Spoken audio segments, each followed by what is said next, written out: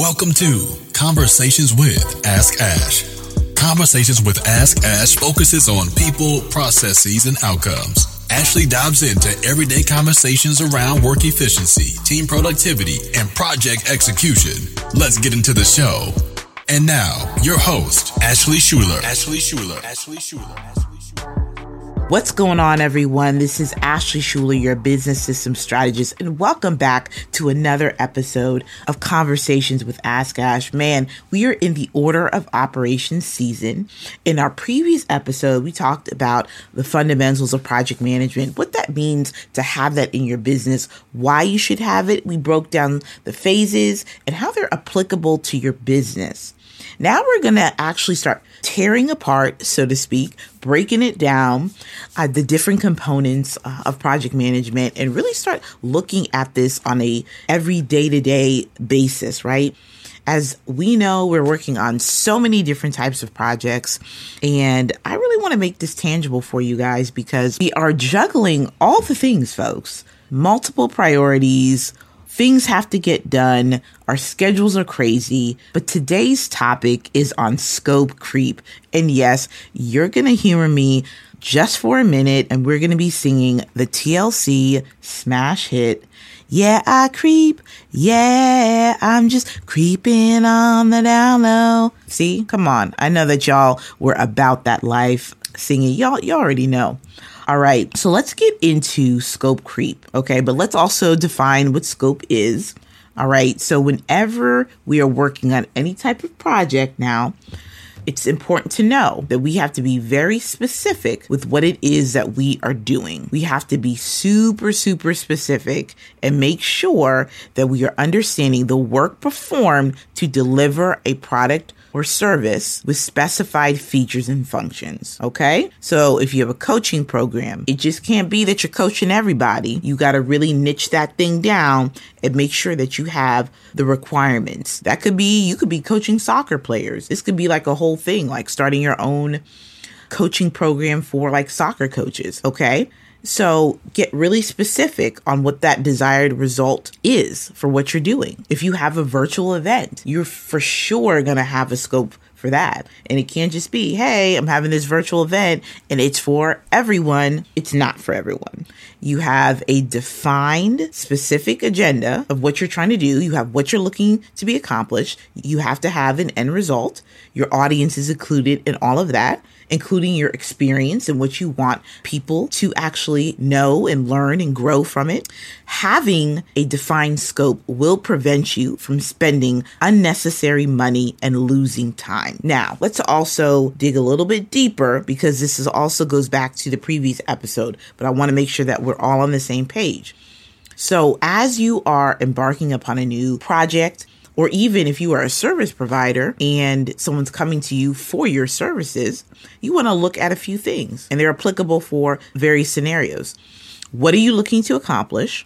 What are the tangible deliverables? What type of requirements do you have for this project? What is your budget? Who are your stakeholders, your team members, your tribe, your clients? What technology do you need? What is the deadline? You want to start asking yourself these questions. You might have heard a little word in there a couple of minutes ago where I said, what type of requirements do you have for this project? So when we're talking about requirements, we're talking about what are those specific capabilities that are going to satisfy your end result. And there's many different types of requirements, but I'm just going to highlight a couple because I believe we all can identify with these. So sometimes we have technical requirements, and these are for a technology system. Now, for instance, let's go back to the virtual event example. Technical requirements can be, okay, I'm going to use Zoom. But then there could also be another feature that you want, which is closed captions. Okay, for you, that could be very much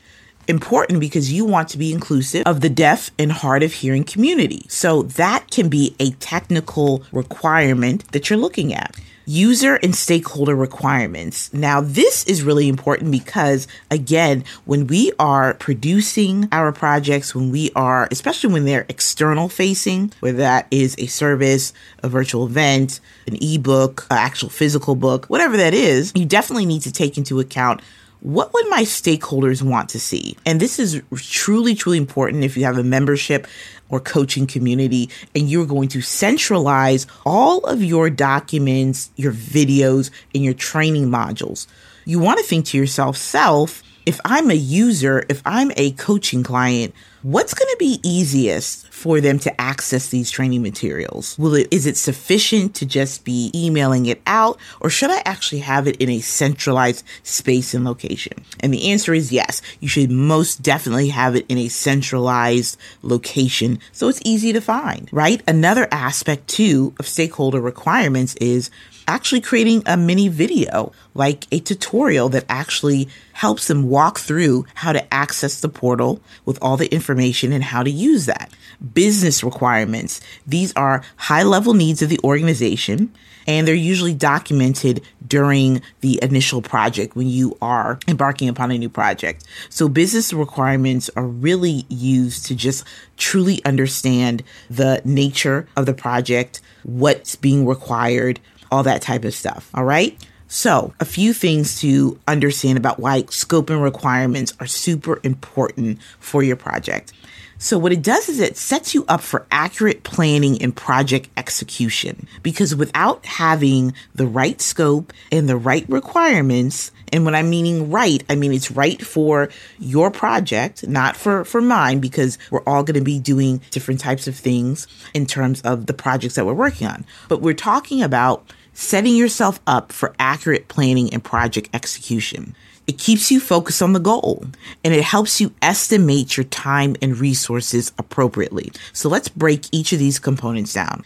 Having the right scope and requirements sets you up for accurate planning and project execution, which means if you are launching a membership program, a coaching program of sorts, you want to really make sure that you understand the scope of the work you're doing. What's the outcome? What are the goals? Who are the stakeholders? You want to have all of your requirements. You want to have those nailed down and tight. Why? Because as you begin to do the planning, as you begin to do the executing, you have a focus. It keeps you focused on that goal. When it comes to estimating your time and planning appropriately your resources, you want to be really careful about making sure that you understand what you're doing, where you're going, and how you're going to do it. It's like a roadmap, essentially. Scope and requirements help you to outline the appropriate roadmap to execution. All right, so let's get down to it, okay? Because I really want to make sure that this is something that's really tangible that y'all can relate to. How many of us have gone to Target saying that we were just going to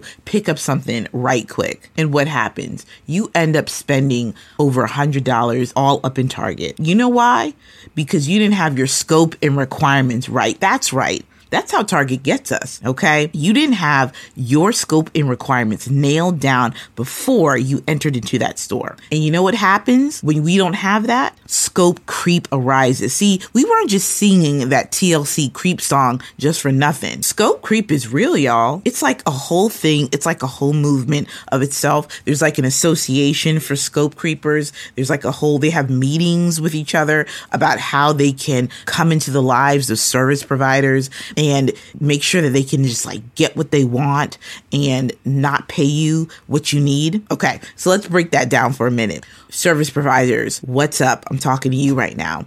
So let's say you are providing service, web design, graphics, setting up client experience, Dipsado, whatever it is. You have a contract, all right? And inside the contract, you're outlining deliverables, you're outlining the scope of the work that you are going to perform. Everything's going really well. You're working on all of the deliverables, and all of a sudden you get this email. Well, how about we do this? And maybe the do this is like adding something to it. And maybe for you, you're thinking, all right, well, that kind of makes sense. And maybe you get another email a week later and it says, well, I was thinking that we could do X. And you see what starts to happen is that if you don't have tight boundaries, if you don't have boundaries, you don't have a clearly defined scope of what is contracted out to perform the work, the deliverables, you will actually add on more to your plate. And in fact, what happens is that all of a sudden you're doing a whole bunch of work and that you did not get properly paid for that work. All right. Scope creep can mess up your timing because you have other projects to get to. So if someone is adding on work, that is actually messing up your own timeline for you to start the other projects that need to be dealt with. This is hard stuff. Like, we have to really have these conversations. We have to be conscious of it. We have to set clear boundaries and expectations for ourselves and our clients. And shout outs to Contracts with Casey, who has awesome contracts. Definitely shout out to her, because you definitely need to do contract reviews and all that stuff with her. You for sure want to get a lawyer to look over your contracts and make sure that you're good to go. So I want to switch the conversation to some of us that are creating projects in our business and really working on various different things. You want to make sure that you really understand what you're doing. So having a really defined scope is really going to help you keep yourself in line. It's going to help you, again, prevent you from spending unnecessary money, losing track of time, spending unnecessary time planning. It keeps you really, really focused on your goals. All right, so let's wrap up this discussion. There's a lot of really good information. I want to give you all some tangible steps in terms of making sure that you have your scope and requirements in place. So step number 1, identify deliverables. Identify your goals. So know what you're producing and know your goal. Number 2, gather information about what do you want and what don't you want. Simply put. Also, define and document it. Write all this out. Some of your technical requirements when it's coming to the systems and the non-technical requirements.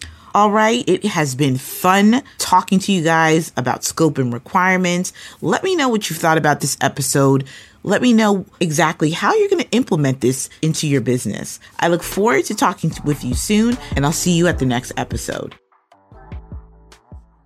Tired of losing time, money, and feeling ineffective with your work? Click the link in the show notes to apply for the Clicked Up VIP Day. And also be sure to subscribe, leave a 5-star review, and follow Ashley on social media at Ashley Schuler _. That's ASHLEYSHULER _.